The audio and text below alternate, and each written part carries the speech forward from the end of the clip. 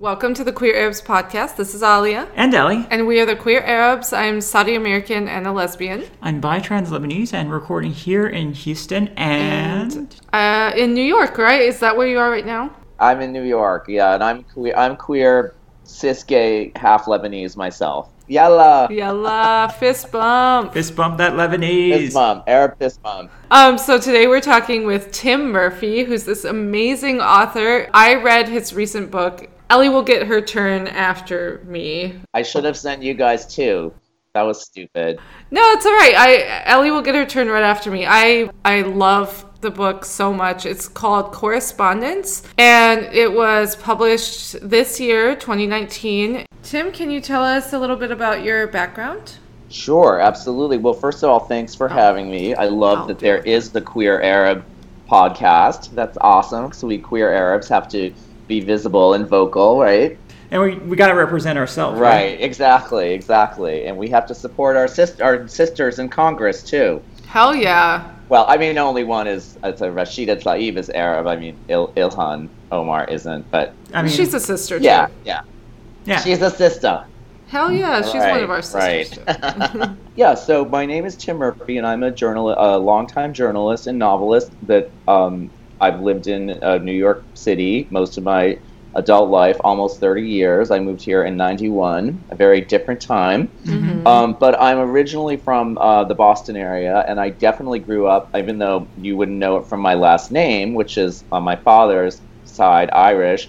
I'm actually more Lebanese than Irish, and I grew up in the Boston area. And in that area, as in many parts of the U.S., there are, these large, long-standing Lebanese communities.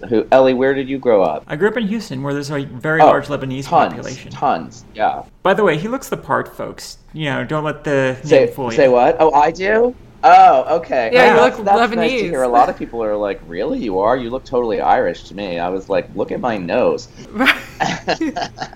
Yeah, as being half Saudi, people are like, it's all about the Saudi, bridge, like, right? It's all about the bridge. So, so I grew up in, on my mom's side, my mom is all Lebanese, and my grandfather came over. My grandmother was born here right after they came over. I grew up in this community, and it was very interesting because, Boston's very Irish, very Yankee. Yeah. But there still was, this large Arab community. And so, I would, when I went to church with we are Maronite Christians, that's the Catholic sect of Lebanon. I would go to church with my grandmother to the Maronite church, and a lot of the mass actually was in Aramaic, the ancient language that Christ supposedly spoke. But, she and the other old ladies would be speaking Arabic, and then there would be these fairs, like these mahajans, like the one that starts the book, full of Arab music and Arab food and dubki, the line dancing. And I just sort of took it for granted as a kid, I mean, I think we joked about the fact that these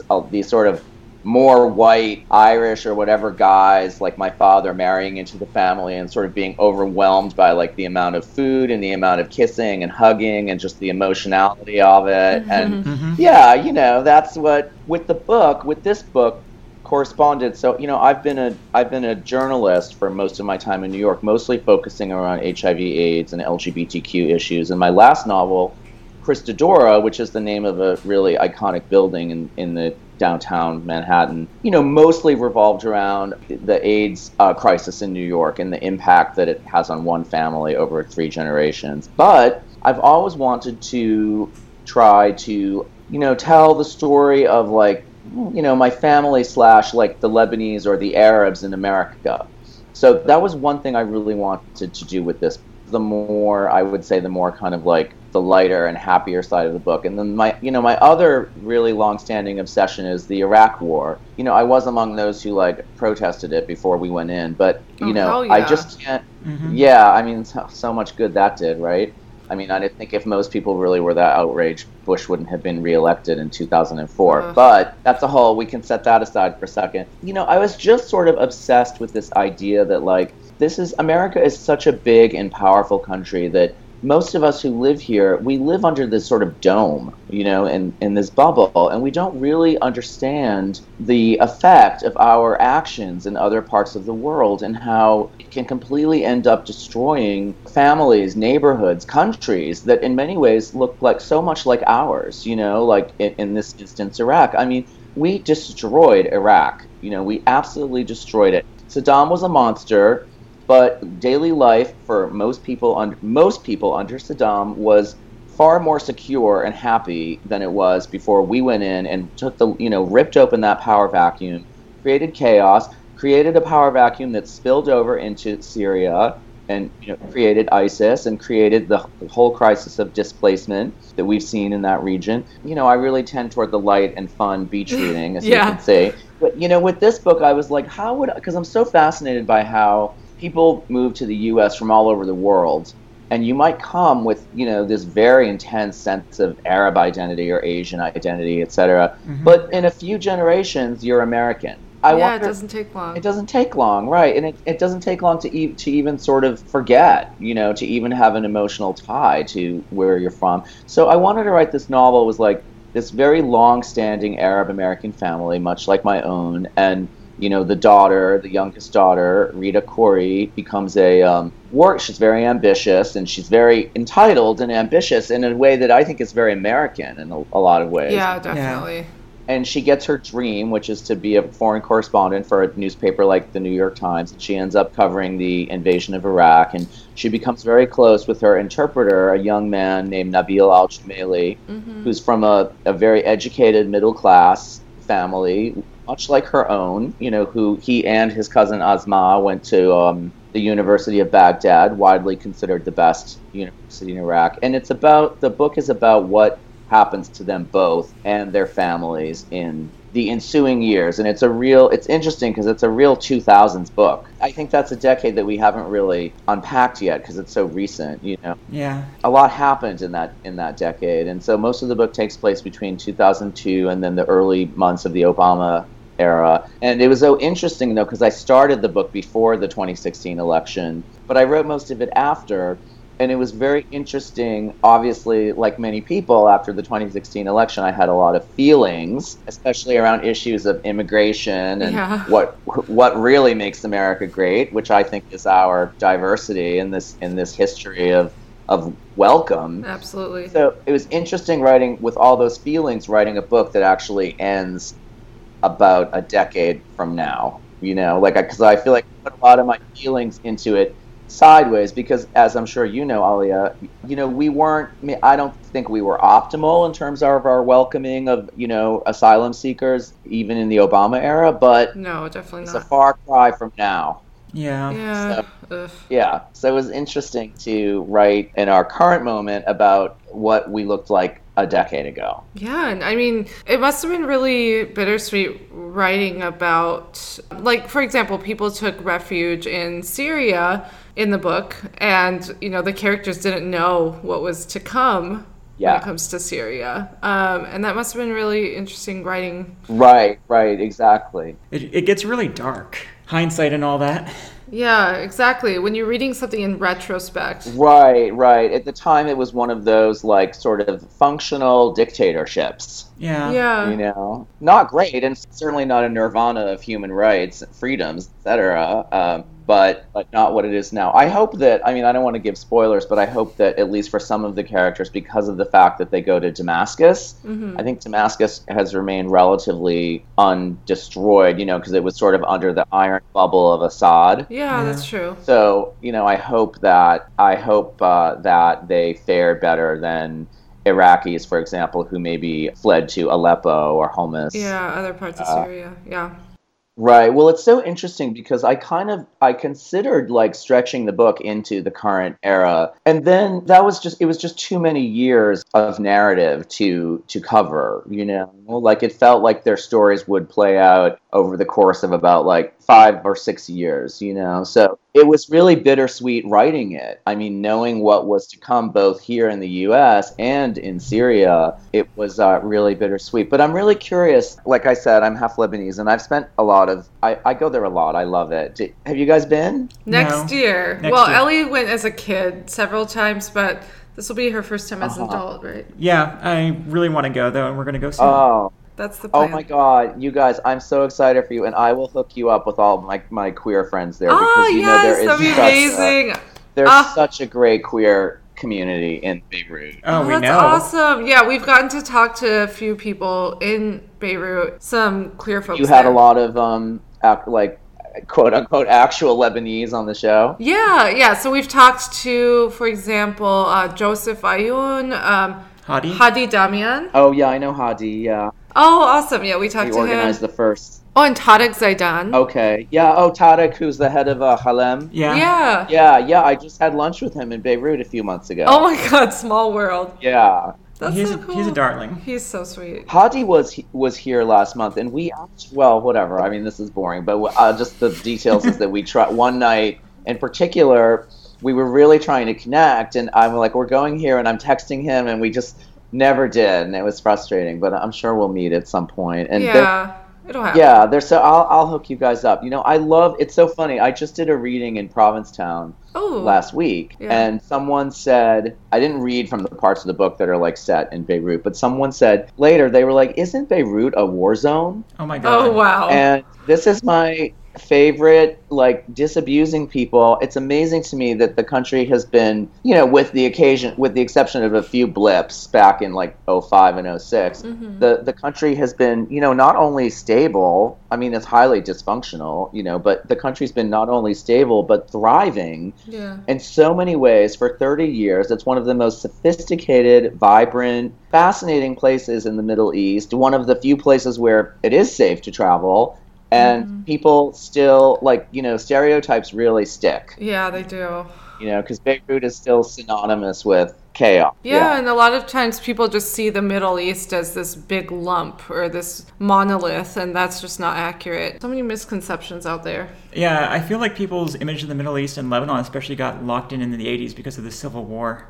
Right. Well, you know what I think actually, quote unquote, set back its image was that Anthony Bourdain happened to be filming a show on the food scene in Beirut when the short war between Israel and Hezbollah broke out. Oh, I didn't see that. 2006. So many people saw that, and I think it sort of reinforced this idea that it's always chaos. Whereas, in fact, that, thankfully, alhamdulillah, that was a brief war, and I just think it's so funny because also the whole part of southern Beirut, Dakhye, that the Israelis leveled because it's the Shia, that's the Hezbollah stronghold. The whole neighborhood was rebuilt in a year. Whoa. Oh my God. Yeah, with money from Iran, but I mean, it's like you wouldn't even have known that it happened because to me, it's just the region is such a, there is a lot of violence and instability, but it's also just such a fascinatingly complex and kooky, people have so much more of a sense of humor and so much more of a sense of gallows humor and this sort of cynical and very cynical, I think more people have just sort of a weary, cynicism about the U.S.'s role than this rageful, terroristic anger. I mean, that's not the main characterization. I think most people's orientation toward the U.S. is they're the 800-pound gorilla, and they can do whatever they want, and we just have to live with it. Yeah, exactly. Someone I'm thinking about is the character Nabil, and I feel like he conveyed that really well in the book Correspondents. Okay, so he was the interpreter for Rita in the book, and he was very matter-of-fact about the fact that the U.S. was going to invade Iraq. At the same time, he saw this as a very negative thing for their future. Oh, it's sort of being under the thumb of, America. Maybe something good will come of it. Yeah, right. So he also, exactly. He also thought, okay, maybe something good will come of it. Being an interpreter is a way I can get paid more, way I can further my career. while you could tell there were these conflicting feelings within Nabil, where he was like, okay, this is not good, but also it's going to happen, and the U.S. is going to do what it wants. So I just thought you portrayed that feeling well and in a very human way, where it's none of these feelings are simple. They're all conflicting. Rolling with the geopolitical punches, right? Yeah, exactly. Yeah. What I love about the region, and I can't say that I haven't, I mean, I spent a fair amount of time in Lebanon, and I haven't really been elsewhere in the region, even though I want to. I mean, I really seriously looked into going into Iraq for this book. Oh, wow. And several Iraqis were like, you know, and people close to the situation were like, no, that's not a good, you can't just random freelance journalist, you can't just plop down and walk around like, you know, even though I've done that in so many countries, and I would have done it in an instant, because, you know, about a third of the book is set in Baghdad, and I would never have written a whole novel set there without having been. But I figured that if I really immersed myself in research, and I interviewed a lot of people, and I found some Iraqi readers, which I did, one of whom was amazing, and we became good friends, that I could pull off that section of the book, you know? Yeah. But I mean, for me, it's like, I don't really like, I want to know how a place smells, you know? I feel like you kind of can't know it unless you know, like for me, certain other parts of the world, they smell like diesel fuel. You know, like in a way so different from here that, you know, when I think of them, that's the first thing. So like, it really bothered me that like I didn't know what it smelled like, what the air felt like, or what the dustiness really felt like when you always have this thin film of sand on you, you know? Thankfully I had, through my friend Mike, who's also Lebanese, and his boyfriend is Lebanese, they hooked me up with a friend of theirs, this guy named Yasser Danoun, who he lives here. Oh, awesome. And he grew up in Baghdad in a very similar family, a very middle-class family, mixed Sunni Shia family. And he came here, you know, he left amid the chaos, and he left in 2005, and he spent time in Damascus and in the Gulf as well, and he came to New York in 2009, and I'm very grateful to him. You know, like I paid him. He didn't really need it. I mean, he didn't really need what little I could pay him, but it was really moving because he's very busy, so like he never had time to read the pages on his own. So finally I was like, Yasser, how about we just schedule times and I come to you and buy us dinner and like we read the pages together. Oh, I love that. So we did, and you know, that was great because not only you know, as you know, there are such distinctions in Arabic between the countries. There's lots of stuff that I maybe knew how to say it in Lebanese and Levantine Arabic I didn't know in Iraqi, so he helped me with that. But he helped me with everything. Like, you know, I was also supposed to go to Damascus. I was in Beirut for a month in 2011 at the beginning of the year, and I got my visa for Syria, and I was so excited to go to Damascus because everyone said it's so beautiful, you have to go. And by the time I got to Beirut, the conflict had started, so I haven't been there yet either. But Yasser would say to me, like, it smells like jasmine, and and the buildings smell like coffee. Like everywhere you go, you smell coffee, coffee. You know, and that's just so invaluable. And I definitely, the story is, I had drafted the entire arc for Nabil's character before Yasser and I even met, but he did give me so many details like that. You know, he's like, oh, the buildings in the old city, they smell like coffee, like almost coming out of the walls. I do hope to go because I hear that's such a beautiful city. And now that you mention it, aromas really give you kind of a feeling about sense a place. Of the place. Yeah, and I think it's sort of like it just helps you know it in a more intimate way. Yeah, definitely. So I did my best with that part of the book, and I also spent a lot of time earlier this year in Tripoli, Lebanon, which is a much more, you guys have to go, when you go there, you have to go even for a day. Ooh, awesome. Yeah, and it's also like the whole country is the size of Rhode Island, Rhode Island. Yeah, totally. So it's not, you can go everywhere in like a week, you know. Tripoli's really interesting, you know, whereas Beirut is very, there's a strong Western influence, cosmopolitan. Tripoli is like a very poor Sunni enclave unto itself. So you're getting a much more kind of like unfiltered Middle Eastern experience, So I felt like, and I was there for a month, so oh, cool. there are aspects of life that are life, Middle Eastern life, that go across countries, Yeah. I guess you kind of saw the cohesion or the commonalities. Yeah, exactly. Or just something. I mean, I think, one thing you really feel in Tripoli that you don't feel in Beirut is the gender segregation. Like, oh, okay. That's a moderate country as Islam goes, but women go to university and like they work and they drive, et cetera, et cetera. But men with men still really dominate the public spaces. Yeah. So at night, when you look into restaurants and cafes, very often it's like all men, because the women are just like home behind closed doors. I was in one restaurant in Tripoli, and I was sitting I was eating alone, and I was eating fateh, actually. Which, have you guys had that? Why does it sound familiar? I've never had it. Okay. Fateh it plays a role in the book, actually, if you remember. Well, it's usually eaten for breakfast in Lebanon. I think in Syria as well. It's like a porridge that's made from like chickpeas and yogurt and toasted, fried pita and toasted pine nuts. And it is so good. It's the most hearty. Okay. I mean, I guess you could say that it's like Lebanese oatmeal or something. Yeah, okay, I know what you're talking about now. I never really had that stuff growing up. I don't think it was something my family ate at all. Or was into. Do you want to know something really interesting? Mine isn't either. It's not something that, like, in the whole like repertoire of stuff that we make and eat that was ever on the radar. And I think maybe that's because like it wasn't commonplace, like in the mountains, where my grandmother came from. It was. I don't know exactly. I don't know why it's not something that... Maybe it's just not common among, like, the ethnic/religious divide. Like, my family is Christian, so maybe that's, like, a thing we just didn't have?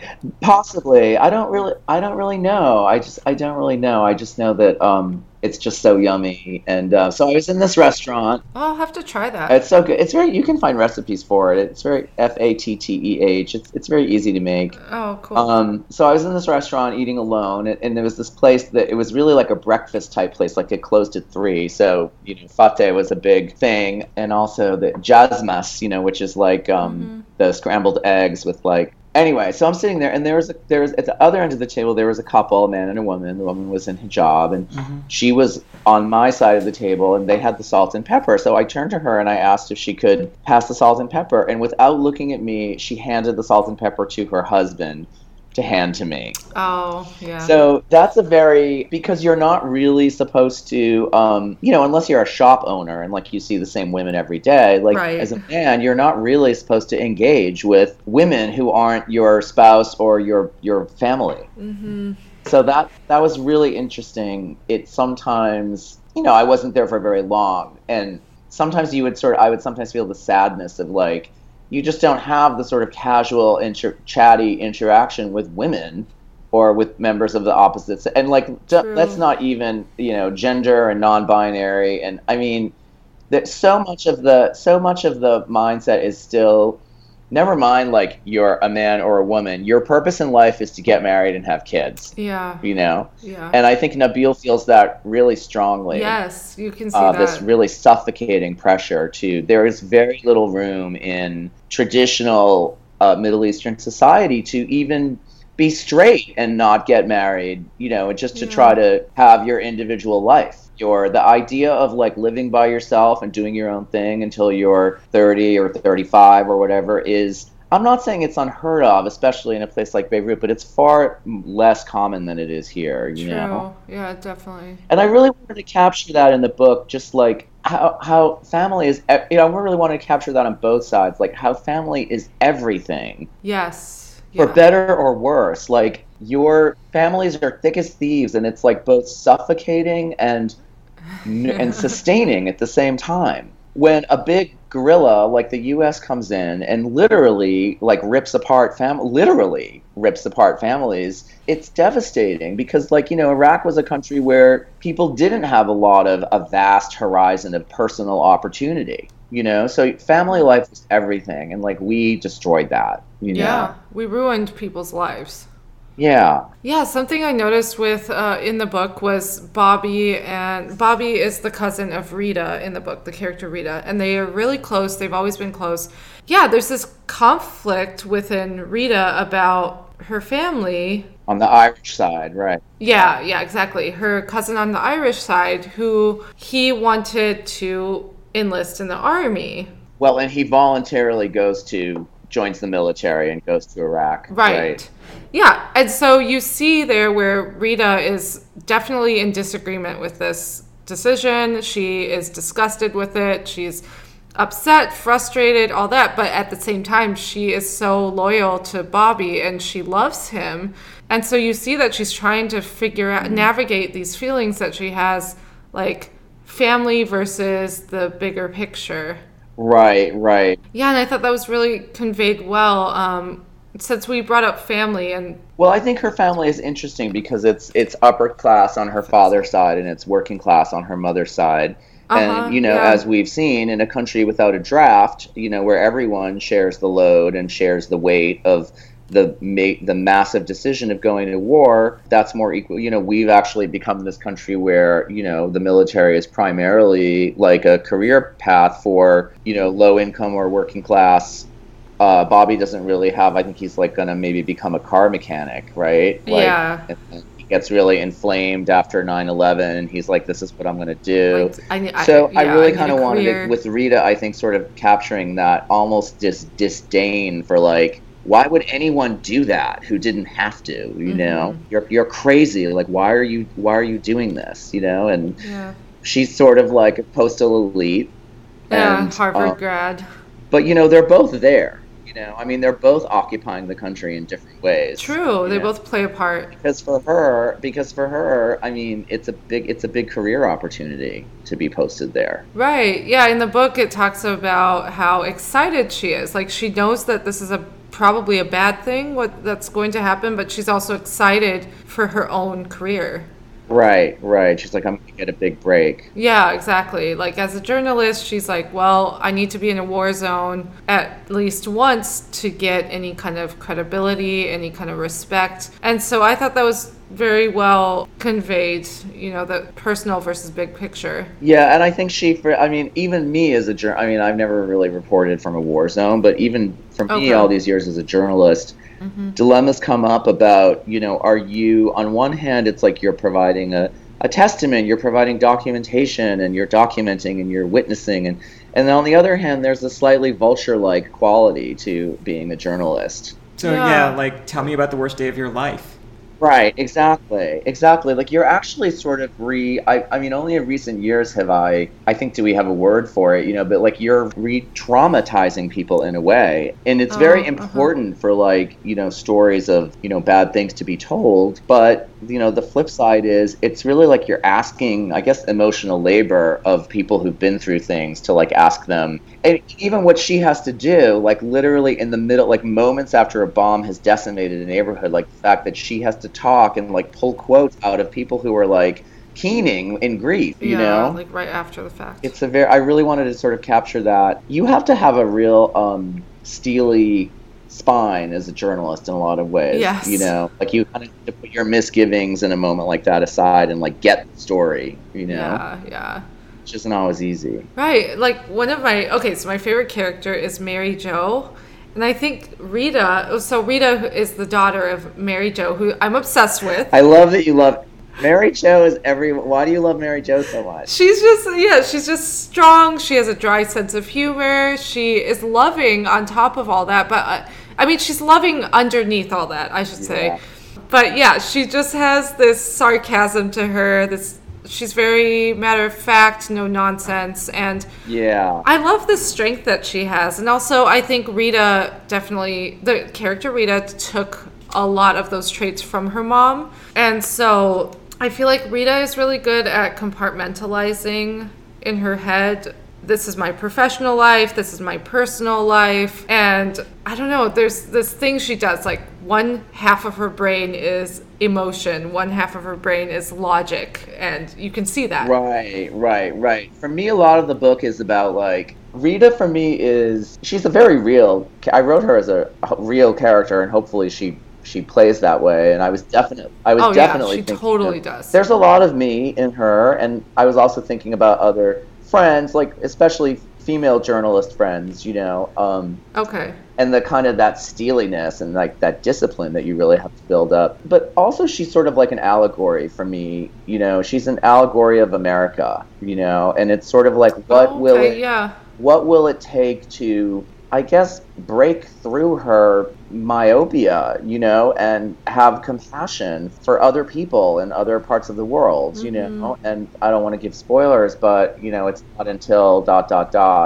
that I think she kind of has a certain kind of like... She really morphs. Yeah. Yeah. Another thing that I think is worth mentioning, she has this relationship while Rita lives in Beirut, and she forms a relationship with someone. Oh, with Sami, the Sheikh Palestinian activist? Yeah, exactly. Right.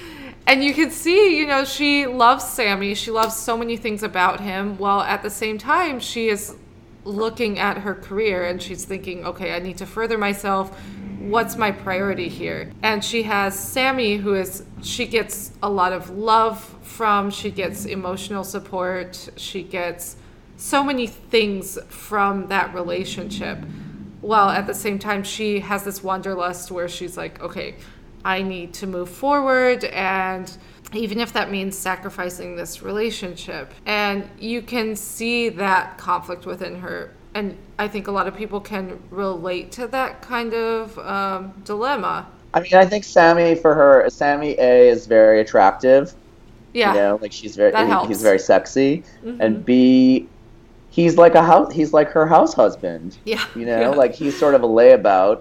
Mm-hmm. So, she can go out and work hard and come home, and he's made her dinner and he's taking care of the house, and, because he has nothing better to do. And I think she gets seduced into it. And I don't think she considers that there could be another side to Sami. I mean, I think with Sami, what I was really trying to capture was that, in my experience, in any country, often like the people who are kind of angriest about what is like being done to their people are the most privileged, because you've kind of had the most time and education to think about it, and to sort of frame your feelings about it. And Sami to me is on the upper end of like the Palestinian diaspora, and I think there's much more rage there about things like colonialism than she realizes, and she finds out later on, right? Yeah. There's this interaction. There's this interaction where Sami and Bobby, the cousin, Rita's cousin, meet, and Bobby is like, "Oh my God, I'm going to join the army," and he's all excited and all that, and Sami, right, yeah, like Sami is not on board, understandably, and that's where you start seeing, what Sami's feeling. Well, he's kind of an asshole about it, right? He's like, dude, you should go for it. Yeah, he's kind of trolling Bobby because he knows that's what Bobby wants to hear. And like Sami doesn't want to spend the energy to, argue. But later he talks to Rita and he's like, oh my God, this is absolutely terrible. Right, and also thinks that, they're going to virtuously go in and install democracy among these barbarians, and everything's going to be great, and everyone's going to be so thankful, Exactly, yeah. Yeah, and at the beginning of the book, you just see Sami as this kind of passive... Yeah, like passive, happy-go-lucky, like, oh, I'm so happy to be in this relationship, and blah, blah. But you start seeing what is within him and what is constantly bubbling. Yeah. I mean, it's funny because, not to spoil, but I don't entirely disagree with what he did. And I think I might do it myself, actually. I think in some ways he was acting for the greater purpose. Yeah. I know, I'm trying. So, not to spoil. I'm trying really hard not to spoil. But that's the part involving the Fateh, actually. Oh. Because remember, she's like... I think I'm forgetting... I just forgot the name. She says to him, she's like, I just want to be back with you like spooning Fateh into my mouth. Okay. I just forgot the name of it. Do you guys ever have other authors on the show? Yeah, we've had Danny Ramadan. Oh, yeah. Yeah, amazing. and Salim Haddad, who wrote Guapa. Oh yeah, I know Celine.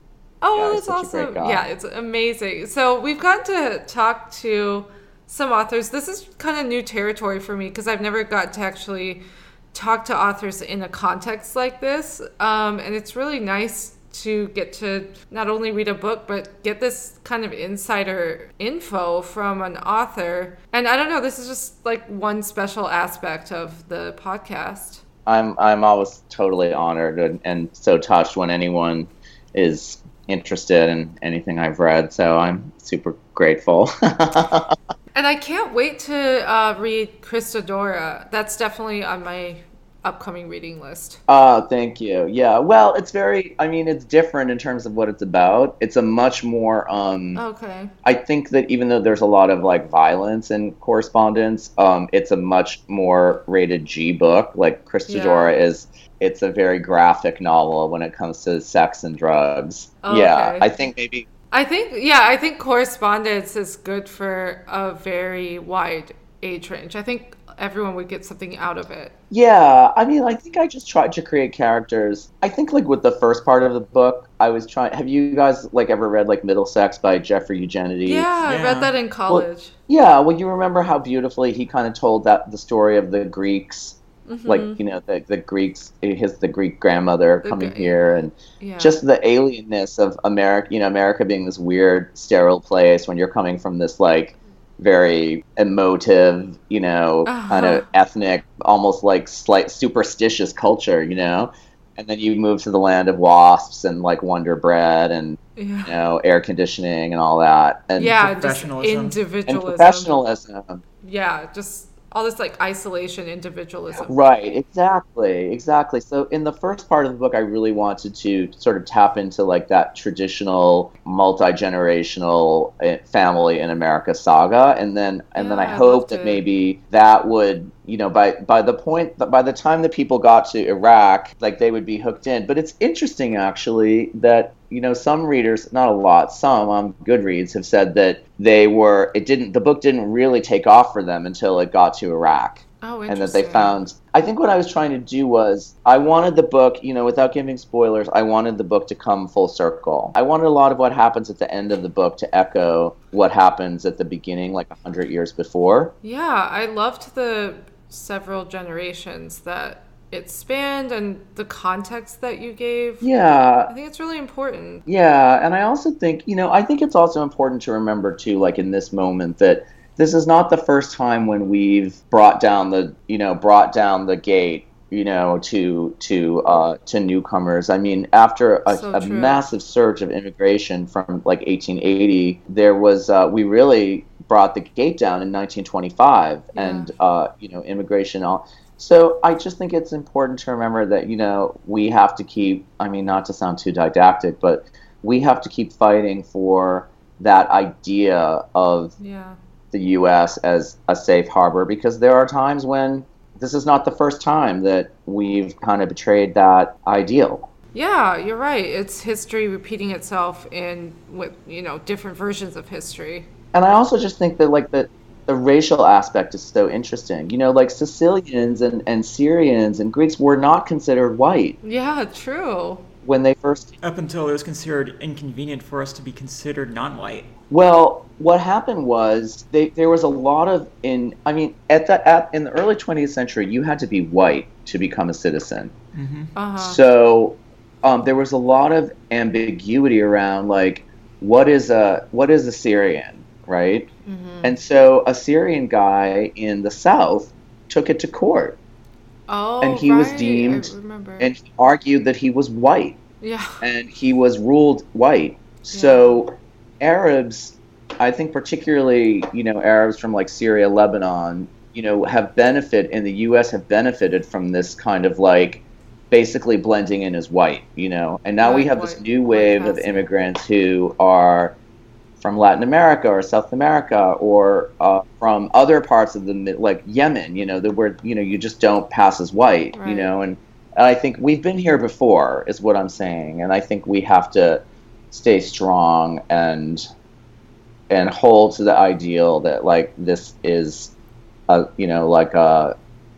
sanctuary for everyone. I mean, personally, I think if I were a refugee, I'd rather go to Toronto than I'd rather go to Canada than here. You know? Mm-hmm. It's not like we have ever said we're going to Canada, right?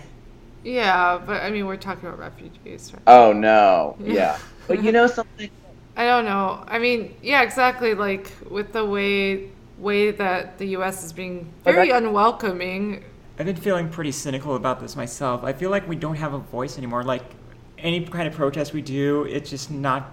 It doesn't feel like anything's going to change sometimes. And Well, I also think that, the political math of this country is very, with the Electoral College and with the extent to which, Republicans have been able to take over states and take over state houses and really the Electoral College, So, yeah, I mean, I share your cynicism. It can really feel like, I mean, I do a lot of activism, I join a protest almost every week, against the camps and, against the ICE raids, and there's a group here in New York, Rise and Resist. It's one of many groups that Cool, yeah. we do a protest in like Grand Central Station almost every week, just to maintain the public show of resistance to these policies. Hell yeah. And quite frankly, I don't have any illusions that look at how much protest there's been in the U.S. in the past 2 years.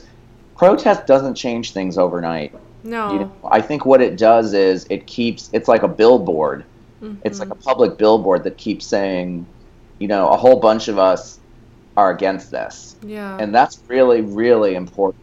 Yeah, it builds up, and it really is all worth it. Like, it does build up. Yeah, because ultimately it does drive lawmakers and it drives elections, and, I don't think that we would, I don't even think that we would see the squad, right now, Yes, AOC. true. If, I mean, there's a kind of groundswell calling for new faces and like a more expansive idea of justice in our government. So, yeah, and I mean, at least these protests might change the minds of some voters, at the very least. yeah, I just think it's tough because the voting math is it's skewed. Yeah, it's messed up. I was just reading the other day that Trump could lose the popular vote by 5 million votes instead of 3 and still win. Oh, that's terrifying. Because of the electoral call. I mean, and then you really feel as though, when the popular vote when the margin is so wide, like then you really feel like the popular will is being thwarted. But I mean,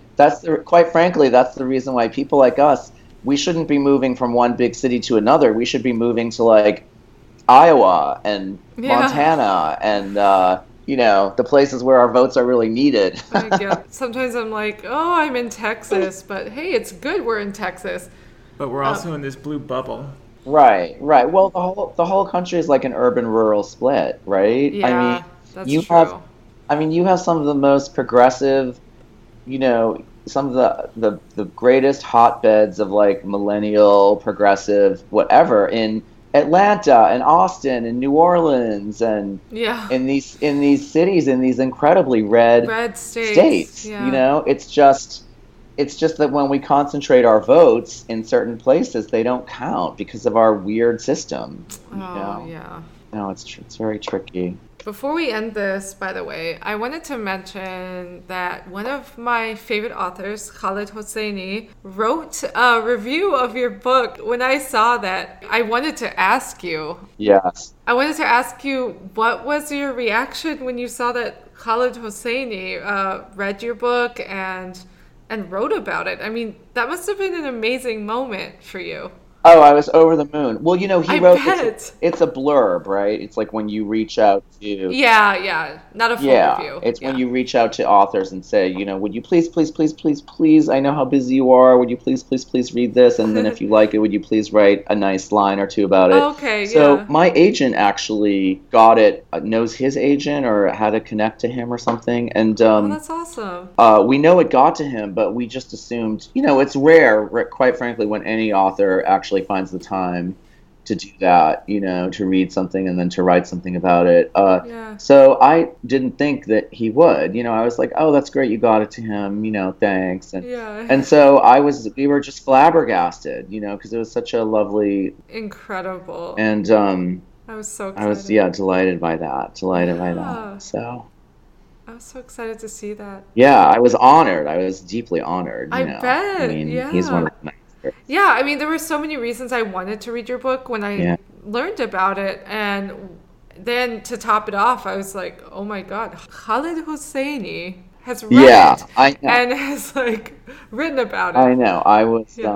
I was really touched by that, and really, I sent along like a very, effusive thank you through his team, and so hopefully, So how long have you guys been doing the podcast?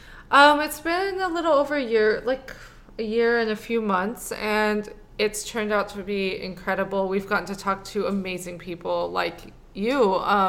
I love what this podcast has become. I love that it basically makes us sit down and talk to people who are really cool, like once a week minimum. Yeah, I love that you guys are doing it. I mean, I also love that there's like a queer Arab movement. For me, at least personally, it's felt very sudden within the past couple years. And I don't know if that's just me or a bigger thing. It's not just you. I mean, I kind of blame assimilation fatigue, How do you mean? Okay, so like I'm visibly trans, I'm visibly Arab, and like I can't always blend in. I can't pass as a straight white person. I can't, and I feel like this is also sort of like a thing my family tried to do for so long. We tried to pass as white Americans. We tried to assimilate.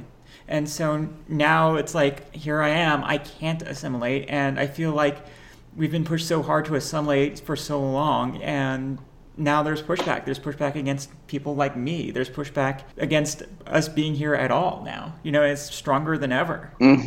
So, like, I'm bi and trans, and it's kind of hard to hide the trans part sometimes, but I also feel like I really need to talk about the Arab stuff, too, because it's all intersectional like that. Right. I think one thing I was trying to do with the book was sort of draw a line from like, the Arab Americans of our grandparents' generation or whatever to the present, and to say that like this is I know it sounds like a little cliche, but like, we just have this tradition of like people coming here, and okay, like in New York, like all the delis are owned by Yemenis.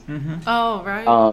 When I speak Arabic, it's with them, like I practice with them. Oh, that's awesome. And I think about my own grandfather who came here and opened a clothing store. And I just love that. I actually think that's what, I think I said it in the acknowledgments, like at the end of the book. And this doesn't apply just to Arabs, obviously, either. It's just from people coming from all quarters of the world. I mean, that is truly what, if there really is something that makes America great, it's that. This is the most cosmopolitan country in the world. I mean, you guys live in Houston. Yeah. I mean, Houston is it's like Queens, where I live. It's and so true. What a privilege it is to be able, most people live just among their own people. What a privilege. It is the coolest thing about the United States, and it's worth fighting for. Yeah, it is. We're definitely at an inflection point, I think, demographically, where we're very in an almost violent way. Well, no, sometimes actually violent way, like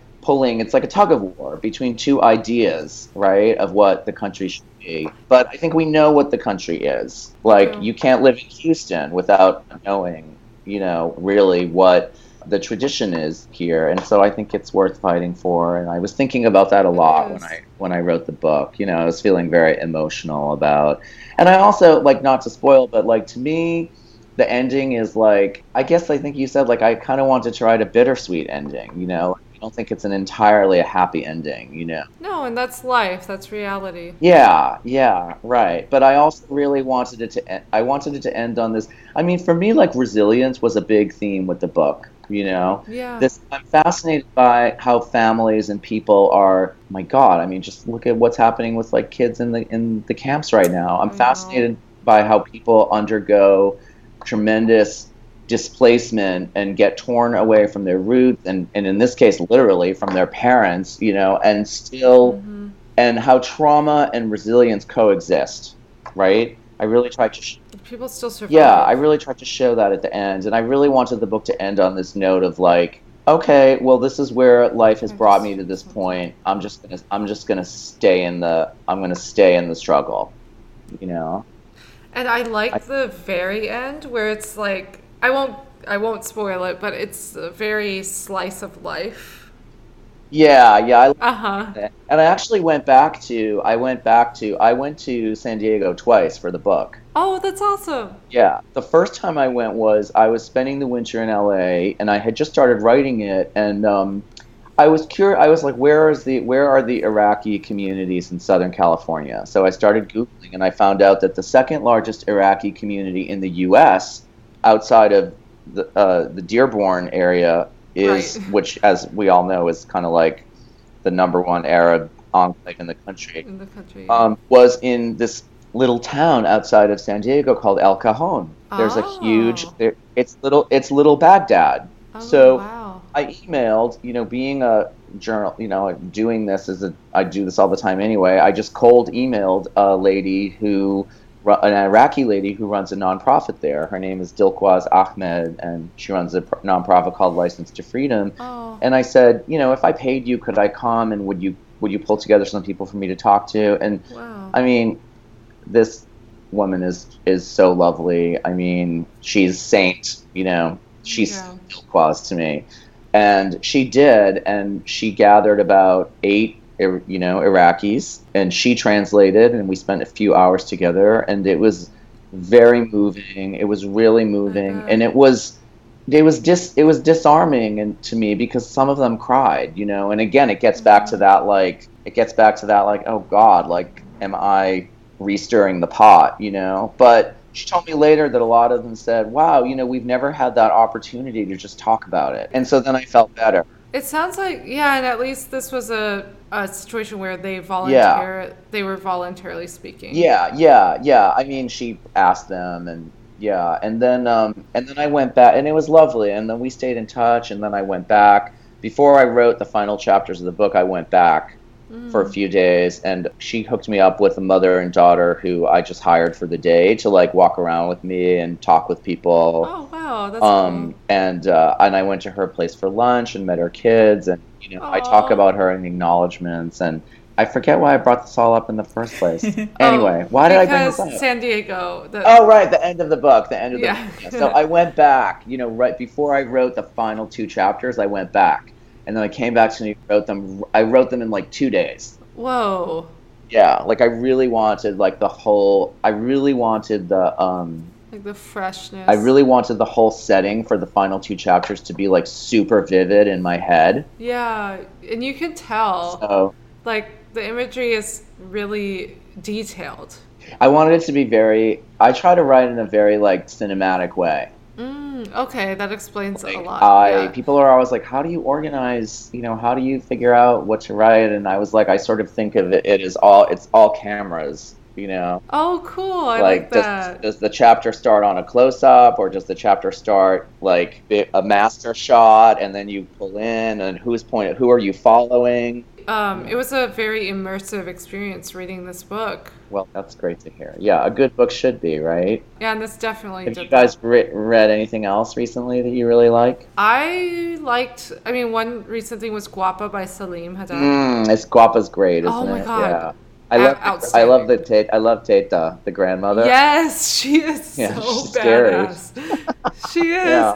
Yeah, and like she's so she loves so aggressively, and yeah, she's just badass. Yeah, I think he really conveyed the ferociousness of, like, an Arab grandma. Yeah, totally. Yeah. Like Right. she loved her grandson, but in like Sounds familiar, right? in a very harsh way that she loved her grandson. I don't think this is very relevant to the discussion, but I was reading Tentacle by Rita Indiana. It's this dark cyberpunk thing. So, At the end of our episode with Salim Haddad, he's the one who recommended that book to you. So I think it's pretty relevant. yeah. Yeah, right? Oh, really? Yeah. Interesting. and after that, I've been reading season 9 onward of Buffy the Vampire Slayer. It's basically after the end of the comics, but that's kind of like tangential at this point. It works. Well, yeah, but it all connects in some way. Yeah, it does. I'm reading this book. I'm not sure if it's technically a novel or a memoir. It's called The End of Eddie, and it's by a French gay guy who grew up in an extremely poor, rough part in the north of France. I mean, it's almost like he grew up in the French version of Appalachia, Whoa. but gay, Yeah. So it's quite Not easy. It's quite intense. I'll have to read that. Yeah, I read that, and then also I read on the even queerer side. There's a great novel called Sketch to See. Have you guys heard about that? No. No. It's by Matilda Bernstein Sycamore. Okay. And it's about being young and queer and gender blurred in Boston in the 90s. And it's all like clubs and drugs and music, and it's amazing. Talk about immersive. It's a very, like, you kind of feel like you're out with them on a trip. It sounds a lot like High Fidelity. What's that? It's just like set in the early 90s, like scene description of Houston. It's this novel. Oh, who's that by? I have no idea. I stole it from my brother, and yeah. Okay. I also recently read Fascism by Madeleine Albright. We saw her when she was in town and got copies of that book, and I read it. Oh, yeah, that was good. Yeah, it was super depressing, though, you know? Oh, wow, okay. Yeah, I mean, hey, Trump gets elected and we're talking about Nazis. Yep. Listen, after Trump was elected, I listened to, talk about like perversely, almost masochistically depressing. I listened to the audio of Ascent, which is the story of the rise of Hitler between like 1933 and the end. Oh, God. Not the end. It actually goes until about the start of, I think, when the U.S. enters the war in 1941. Okay. Because it's like I wanted to understand how it all happened bit by bit. And it's quite, and I have to say, I mean, obviously, governmentally and societally, Germany in the 30s and the U.S. now are two very different places. But, often when something happens, like when they take it to a new level, like this, this abuse of children in the camps and stuff like that, like it's a really creepy. It's like, oh, this is how you do it. You pluck the chicken one feather at a time, So people become desensitized to cruelty, to scapegoating and dehumanizing certain groups of people. And totally. It's important to stay vigilant in this time. It is. I'm also rereading Transmetropolitan by Warren Ellis. It's this dark cyberpunk dystopian future, with a bowel disruptor. Oh, wow. So basically covering the presidential election at the time where you've got your Democrat and your Republican who are named the Smiler and the Beast being the Republican. And Hunter S. Thompson covers the election and causes trouble and eventually decides to sit down and interview the Beast and then shoots him with a bowel disruptor. What? So, you can imagine it's exactly what it sounds like. Yeah, I was really happy to see the bowel disruptor in action. Oh, yes, I can. Oh, don't even get me started. I'm already fantasizing in my head how I'd use that. I love it. Thank you guys so much. Thank you. This was such an honor.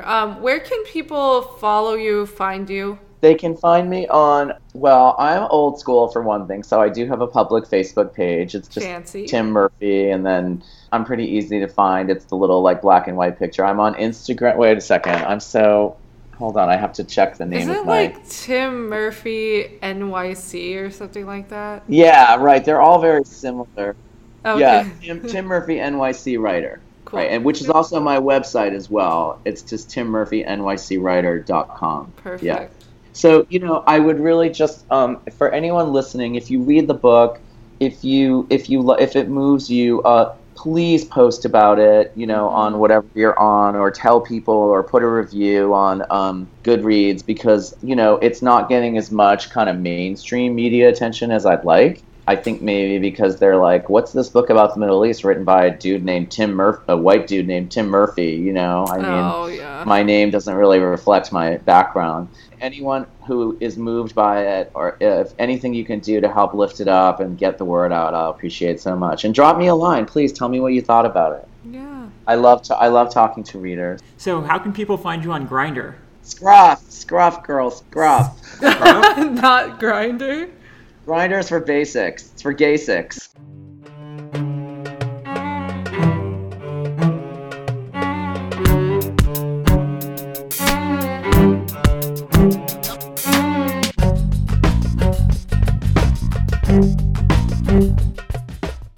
Thank you all so much for listening. You can find us on thequeerarabs.com. We are also on Instagram, Twitter, and Facebook at The Queer Arabs, and you can email us at thequeerarabs@gmail.com, or you can email Ahmed, who does the Arabic side of the podcast, at thequeerarabsinarabic@gmail.com. As always, please rate and review us on iTunes. That will make this podcast more accessible to everyone. Thanks, y'all.